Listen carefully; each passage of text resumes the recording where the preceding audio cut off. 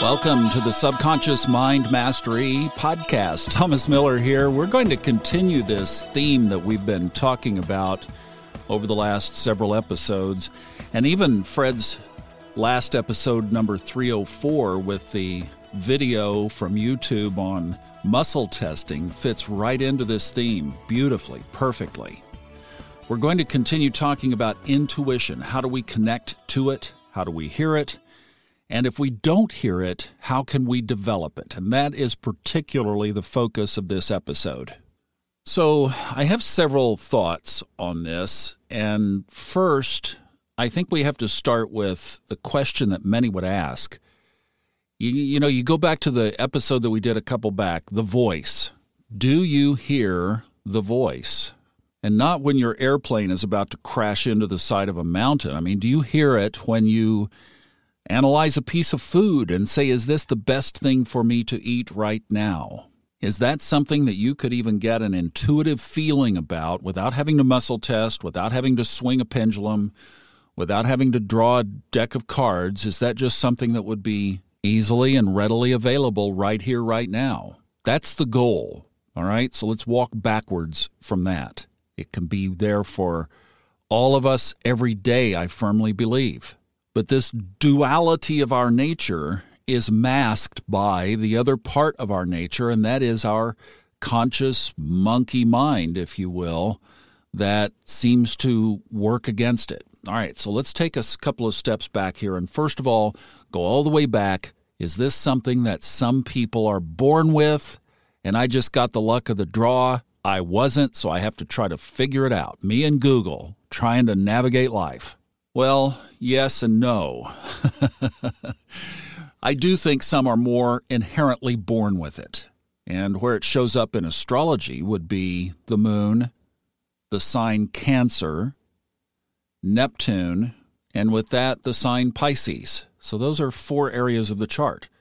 Now, for myself, I was born with my sun, so that's who I am, literally in a direct line in the sky on the night I was born with Neptune. There's the psychic connection. But I'm not psychic. I mean, I've never seen a spirit. Majana, now, on the other hand, her aspects are not as strong, but she was born seeing spirits since a child. I went back and looked at some aspects in her chart before doing this and saw that very clearly with fresh eyes that her chart shows that not only does she have the connection, but she could use it professionally, and she is. That's the Life After Life podcast, if you'd like to check that out, particularly if you've recently lost someone special to you. That's an excellent resource to keep in mind. So yes, it is something that I think some people are born with those areas more activated. But look, you have 4 points in your astrological chart, including one of the most important ones, the moon. You've got a pretty good chance that you're not deprived of this ability. Let's just put it that way. You have it in there. It's just a matter of where, to what degree, and how you are supposed to use it. While we're mentioning other podcasts, I have the Fun Astrology podcast, and on that website, funastrology.com, we have 3 readers you can avail yourself of. And then the other podcast is the Robert Glasscock Old Soul, New Soul Astrology podcast. And Robert is booking readings, so there are great resources there for you to avail yourself of. If you'd like somebody to sit down and say, hey, show me where my intuition capabilities are, that would be the way to do it. Now, here's a question, too, that really parlays this strongly and quickly. If you were born with it, have you pushed it down or pushed it away at some point? I hear that theme many times from many people. It either frightens us, we don't know what to do with it, or it shows up as incomplete. That is, to our monkey mind, to our analytical mind, we think, oh, wait a minute, you didn't give me the whole story. No, it rarely does give us the whole story.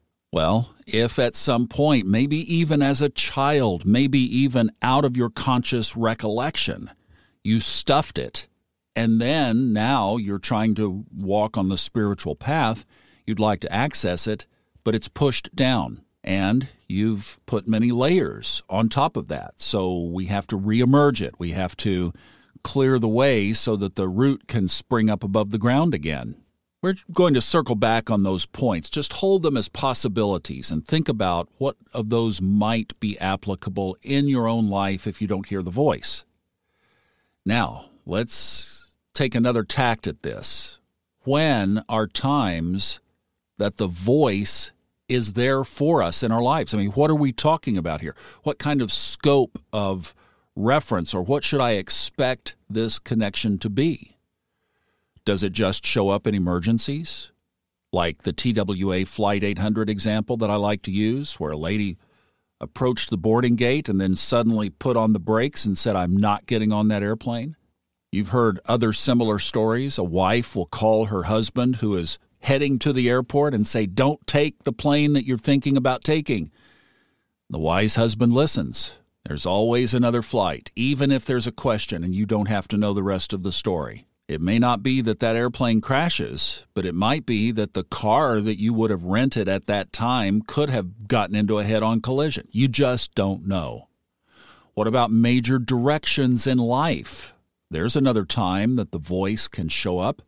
For me, when I met the mother of my kids, I got an intuitive prompt right the very first day. No. We were trying to be set up by her family, who I was close to in Tulsa. No. Well, I went on, and there was a lot of karma that came out of that. Fred Dodson's emailed this guy about doing his audiobooks. Both pivotal directions. One I did not listen to, and it changed my life. One I did listen to, and it changed my life. And then there can be minor directions, like my little Aspen ski story. Don't reach in and get your phone to take that picture. And it's not the phone that fell, it was my glove that fell, and I had to go retrieve it. Then there was another Aspen incident that I haven't made public, but it was a clear instruction that I didn't do, and there was a consequence. I think of Jean, who wrote an email at a prompt to ask if I would want to house sit. And that was, I wouldn't say that was a minor direction. That was probably more under the major direction categories. But for her, she got her house sitting covered. That's all she wanted, was her cats to be taken care of and the house to be cared for while they were away on spring break. For me, it was a definite fork in the road, and I was able to continue that on to this place where I am now in Western North Carolina. That was from an intuitive prompt. And then we can bring it down even to day-to-day directions.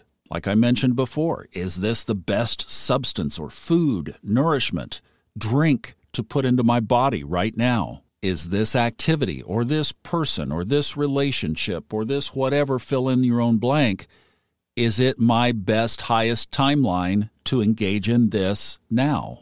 So you can either get an intuitive feeling, or if you're learning to walk, how do we learn to ride the bicycle?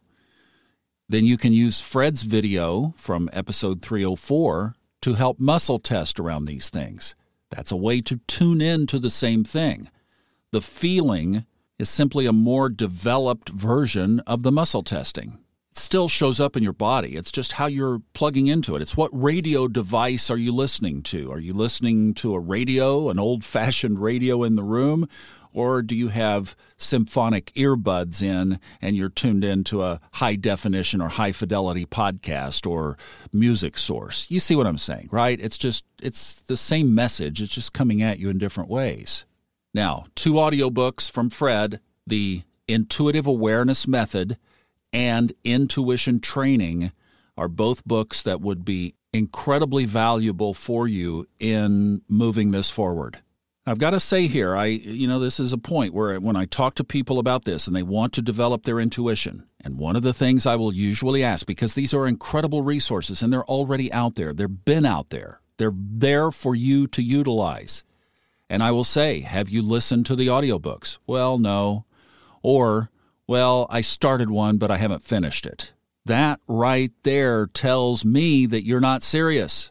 I came across my big Rubbermaid tub or Sterilite, whichever brand it is, that I have all my journals in from when I did all this work. It's literally one of those big tubs about half full. Journals of various sorts and sizes, all of them written in fully. And most of that work was done over the course of about 12 to 18 months. I digested it. I did the work. So when I hear people say, well, yeah, I started it, but I didn't finish it, well, then that's where they are in the process. And we don't have much else to talk about until you get serious. And that's not trying to be mean. That's trying to say you have got to do this work with a passion, with a determination, with a goal in mind, with an intention to guide you. And to say, well, I started an audiobook, but I didn't finish it, you don't have any of those at your beckon. You are not using the forces that will move you toward getting your goal in anything. All right? So enough said on that. But if you really are serious about this, it's going to take some work. You've got to put the time in. Now, let's examine another angle. What would block the voice? Well, my top answer to that, I think, would have to be noise of all sorts and kinds. Now, this is not to say that you have to sit in silence like a Tibetan monk in order for this to work. Not at all. That doesn't work for me, in fact. However, how much noise do you have in your life?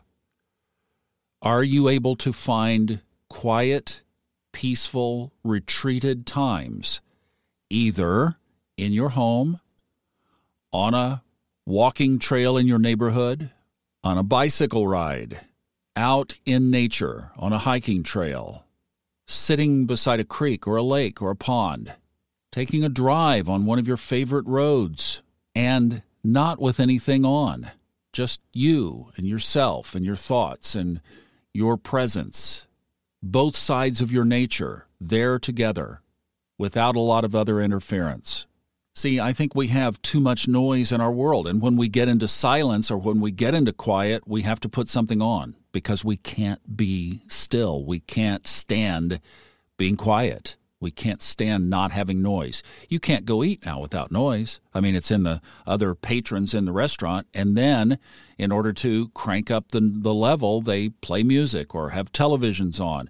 Not one television, sometimes 14. It's all noise. Go to the airport. It's noise. And I will tell you, because my life, if you were to follow me around, I don't have a lot of noise around during the day. I don't play music in the background unless it's special. I'm able to sit in silence, and a lot of stuff comes through when you're in that condition.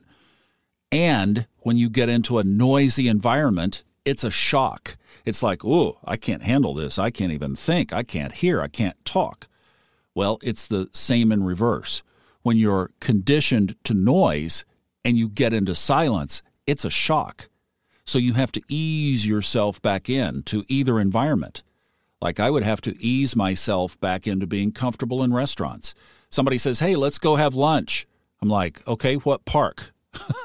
They look at you like you came out of Mars, Now, winter's coming and won't be able to do this for a while, but you get the idea. When you say, what park are we going to go eat lunch in? Well, we're going to be in nature, except for the noise of traffic. We're going to be in fairly quiet environment, hopefully. We're going to be able to hear each other talk. And if you're tuned into nature, then you're going to be more grounded and centered anyway for the meeting. So let's take both sides of this, because for some, too much silence could also disturb any idea that there was going to be a message coming through. So I think you have to find the right balance and environment for you. That's between stillness, physical stillness, versus physical movement. That's level of noise versus level of silence. You have to find your own balance. Now, here's another one, and this was a big one for me in Aspen, and that was simply turning down the monkey mind. You have to presume that that voice is in you. It's part of you. It's part of your divine nature. The problem is our monkey mind has so suppressed that little voice. Think of a great big hammer and a little bitty nail, and you have an anvil. And the little bitty nail tries to stand its little self up, and it wants to be heard, but the great big hammer, boom, slams down on the nail, flattens it to nothing, and says, I've got this. I'm in control. I'm the one that's going to call the shots. You're just a nail. Well, how many times is that little nail going to try to put itself back together? Boom! There it comes again. Boom! And see, we do that over and over and over, and our little fragile connection to the home office just gets shattered. So your intuitive voice might be like a very flattened out nail sitting on top of an anvil. Using that analogy, what I got to was the point where I negotiated with myself to say, all right, Thomas, you have two parts of you. You have the nail, and there's this dominant hammer. Hammer, are you willing to give the nail a chance to speak? Are you willing to let it stand up its little self and have a voice? And the hammer would say yes. Sure, why not? If that's the voice that can hear around the corner, it says, gee, I'm sorry, I didn't realize that the nail could actually see the future. Well, yeah, I'm sure. Well, then what I did out there on those hiking trails, see, acknowledging both sides, like acknowledging that there's a nail, acknowledging that there's a hammer. One is more dominant than the other in our natural state. But to say, hammer, look, the nail has things that you don't have. And saying to the nail, the hammer has things you don't have. But instead of acting like a dog and a cat, or a cat and a parakeet here, let's act harmoniously. Are you willing to cooperate with each other? Because, and I told them both this, I'd say, hammer, I would really rather have the nail driving this show, being in the position that you have occupied. Now, that's not to minimize you. I'm not saying to go away, and I don't want to flatten you out like the poor little nail has been, because you're valuable too. So when the nail gives us direction, when we know where we're going, then yeah, I want you hammering on that anvil to give us the next steps, to move things forward, to get things going dynamically and powerfully. But let's let the nail guide where we're going, or where we're hammering, or what we're forming the thing into. So I would get out there on the hiking trail, which put me in my best Zen zone, and I would start walking, and I would say, hammer, are you willing to be quiet? Are you willing to stand aside? Are you willing not to slam down on the anvil until we get to that tree up there? Yes, certainly. All right, nail, you are now invited to speak. And that's where I laugh, because I wouldn't get 5 or 10 steps. Bam, pound, boom, boom. And the poor little nail is flattened back out on that anvil. You know, it's like, oh, hammer would say, I've got work to do. I'm just trying to help. Well, I would stop and I would say, wait, we have a deal. Negotiating still with these two inner parts of Thomas. And as you know, I've told this story a number of times, that dance would continue until finally we would get agreement enough and the hammer would slow down enough, not swing, until I got to that tree or that rock. And then eventually I could get further. And then eventually, over time, I could get to the whole trail. And then eventually the shift happened where the nail now drives the show and the hammer comes into action after we know what direction we're going. So now that's my default state. I think once you make the shift, then you've got it. Oh, no, there are times where the hammer gets big again, like when I was moving. When I moved into Lord Jupiter, for example, and had that little T-bone in the back accident where the guy ran into me from behind, that happened to just slow me down because I'd let the hammer get way out of balance. So I'm actually thankful that there is some kind of mechanism in place that I could count on that is going to guide me back. All right, let's tackle a couple of others here, and then we're going to start talking about what we can do. So another block could be, and this one could be deeper than you think, subconsciously, you might not be willing. You might say you're willing, but subconsciously, you're not willing. Subconsciously, you really want to stay in control. You don't want to surrender it to an unknown, ambiguous, unproven commodity, even if it was part of yourself, something that you're not familiar with. Oh, no, I'm not letting control go. Oh, I might say I want to. Yes, I want to be spiritual. Yes, I want to do the thing. No. Deep inside, not going to happen. Here's another one. Maybe you've argued with it in the past, and there is some past instruction or guidance that is unfulfilled. This one is especially powerful when that unfulfilled guidance can still be fulfilled. If it's a closed door, then it's just cleaning it up with the past and you move on. But if there is some guidance that you've been given, this pattern shows up in all kinds of things. It shows up in the Bible. It shows up in history. It shows up in biographies. You'll see this a lot, where somebody is given a direction. They don't do it. And until they circle back and fulfill that later down the timeline, then they don't get the next direction. So this is, again, being brutally honest with yourself. Nobody else is listening. Is there some direction that you can recall and remember that you were given that needs to be fulfilled? All right, here's another broad topic. I'm not going to spend a lot of time on this. You guys know where I stand on this, but let's just kind of group into one. Things like drugs, alcohol, or other substances that are not natural. We're talking about a natural, spiritual pipeline here. So here's another area where we can have an accumulation of things that really we know need to be purged, that are not purged, that are in the way, and they will block it. I thought of the Greek word pharmakeia. Sound familiar? Pharmacy, pharmaceutical? Well, if you drill down on the meaning of the Greek word pharmakeia, it is an abstract noun, so it's a noun, meaning sorcery, magic, the practice of magic arts. Isn't that interesting, how that correlates to how we have adapted that as pharmaceutical? See, the Greek language, especially that the Bible was written in, is much more precise in its words than our English language are. We catch so many broader definitions. So the concrete noun pharmakon means poison primarily. First definition, poison. Second meaning is magic potion or charm to achieve a desirable objective. That complements pharmakeia. And the third meaning is medicine, remedy, or a drug for the purpose of healing. Well, all of these unnatural substances put us in that realm of sorcery, magic, practice of magic arts, and poison. I mean, I'm sorry, guys, but a lot of things that we ingest are poison in our system.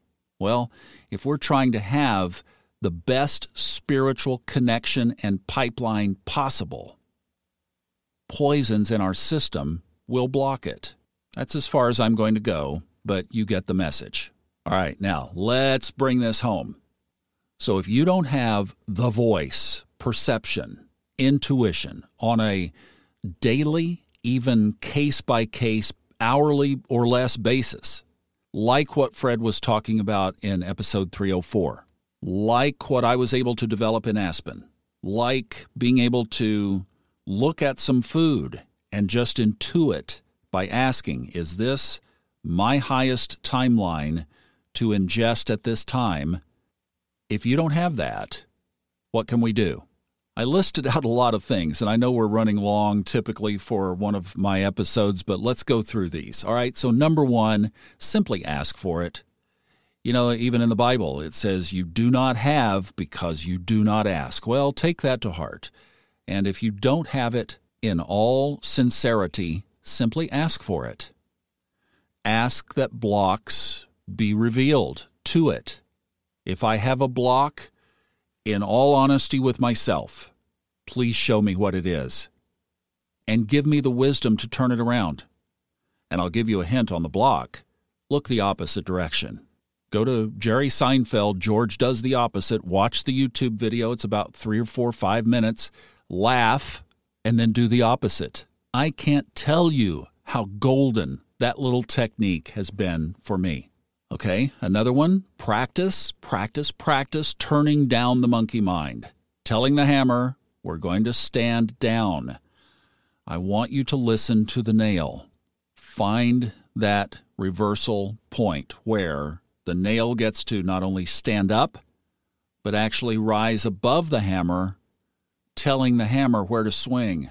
I haven't ever used that analogy. It actually works quite well as we've continued it on here for the last 10 minutes or so. Yes, elevate the nail above the hammer. Hammer, swing here, now here, over here, softer here, harder here. And you get the idea. It can be a beautiful orchestra of direction, action, direction, action. That's what you're looking for. All right? Forget the numbering here, but number next. Get the 2 audiobooks and listen to them all the way through.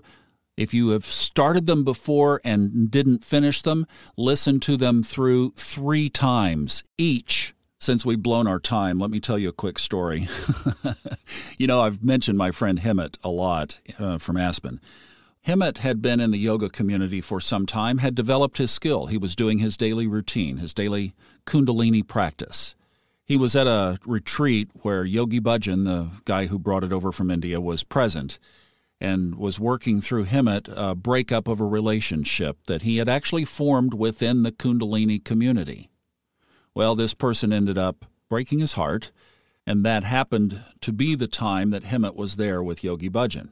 So Yogi Bhajan told him some exercises to do, but he saw that old pattern was there of resistance and that Hemant was going to be stewing on this for a while. So he said, "You don't do for 1 hour, you do 3 hours every day." Well, Hemant took his yoga seriously, and he got up. He was working at that time, so he went to bed 2 hours early so he could get up 2 extra hours before he normally would, and he did that yoga for a year for 3 hours a day. Changed his whole life. That's why I say, if you've started those books or any of the books and haven't finished them, like the guru would have said, 3 times for you, 3 times. You listen 3 times and do all the exercises 3 times. Make yourself do it. Love yourself that much. Here's another. Find your Zen zone, whatever that is, and enter it 3 times per week, at least. Be willing to do this work. Best if you can do it from your Zen zone, but do it at least get into that Zen zone 3 times per week and be working on this stuff in your life. All the stuff you've heard in this podcast, digging up the past, doing the opposite, all the journaling, all the meditating, all the praying, put it all together and do it with determination.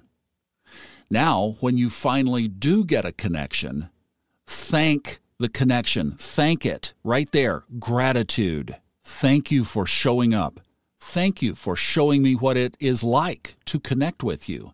Thank you for appearing. And in that same moment, invite more. Here's what my little Colorado Trail conversation would have sounded like. "Oh, wow, Hammer, that was awesome. Thank you for letting the nail speak for so long. Now, would you be willing to let the nail speak even longer? And nail, since you didn't get flattened out on the anvil like a pancake, are you willing to stand even taller and speak louder and speak more often?" And you get that buy-in, sends chills up and down your spine. Then repeat what you were doing when it appeared. So get into that position of evaluating or recognizing the pattern. What was I doing? What released? What clicked? What happened that this all of a sudden appeared? And at least get yourself back into that state as often as you can. Do it calmly. Like Fred mentioned in his video, you have to approach this with empty hands. You have to come from a relaxed state. Don't get all excited about it, but celebrate the moment and then just invite more. This is living consciously.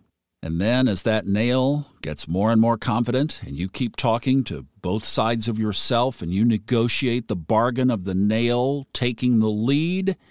And I love the example. So now the nail is just hovering magically above the hammer, and it tells the hammer where to swing. Now you are living in your true power, guided by your higher self. And I certainly don't have any double-blind scientific study to back this up, but I would dare venture to guess that when you operate this way, your success rate is over 90%. This is where I say is if we could go to a casino and say, well, I've got a 90% formula at the blackjack table. Are you willing to take a chance on it?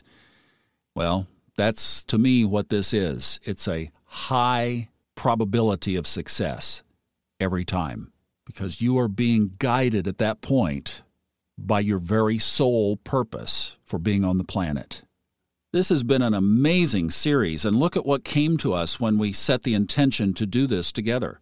That video, the voice that my brother sent me, and then Fred dropping that muscle testing video at just the right time. So we're going to move on to some other areas now, but I think this gives you a really good package and some really good tools to implement. And as you're implementing them, always remember to enjoy the journey. Thank you so much for listening. Hopefully this series has helped. I'm Thomas Miller. We'll see you next time.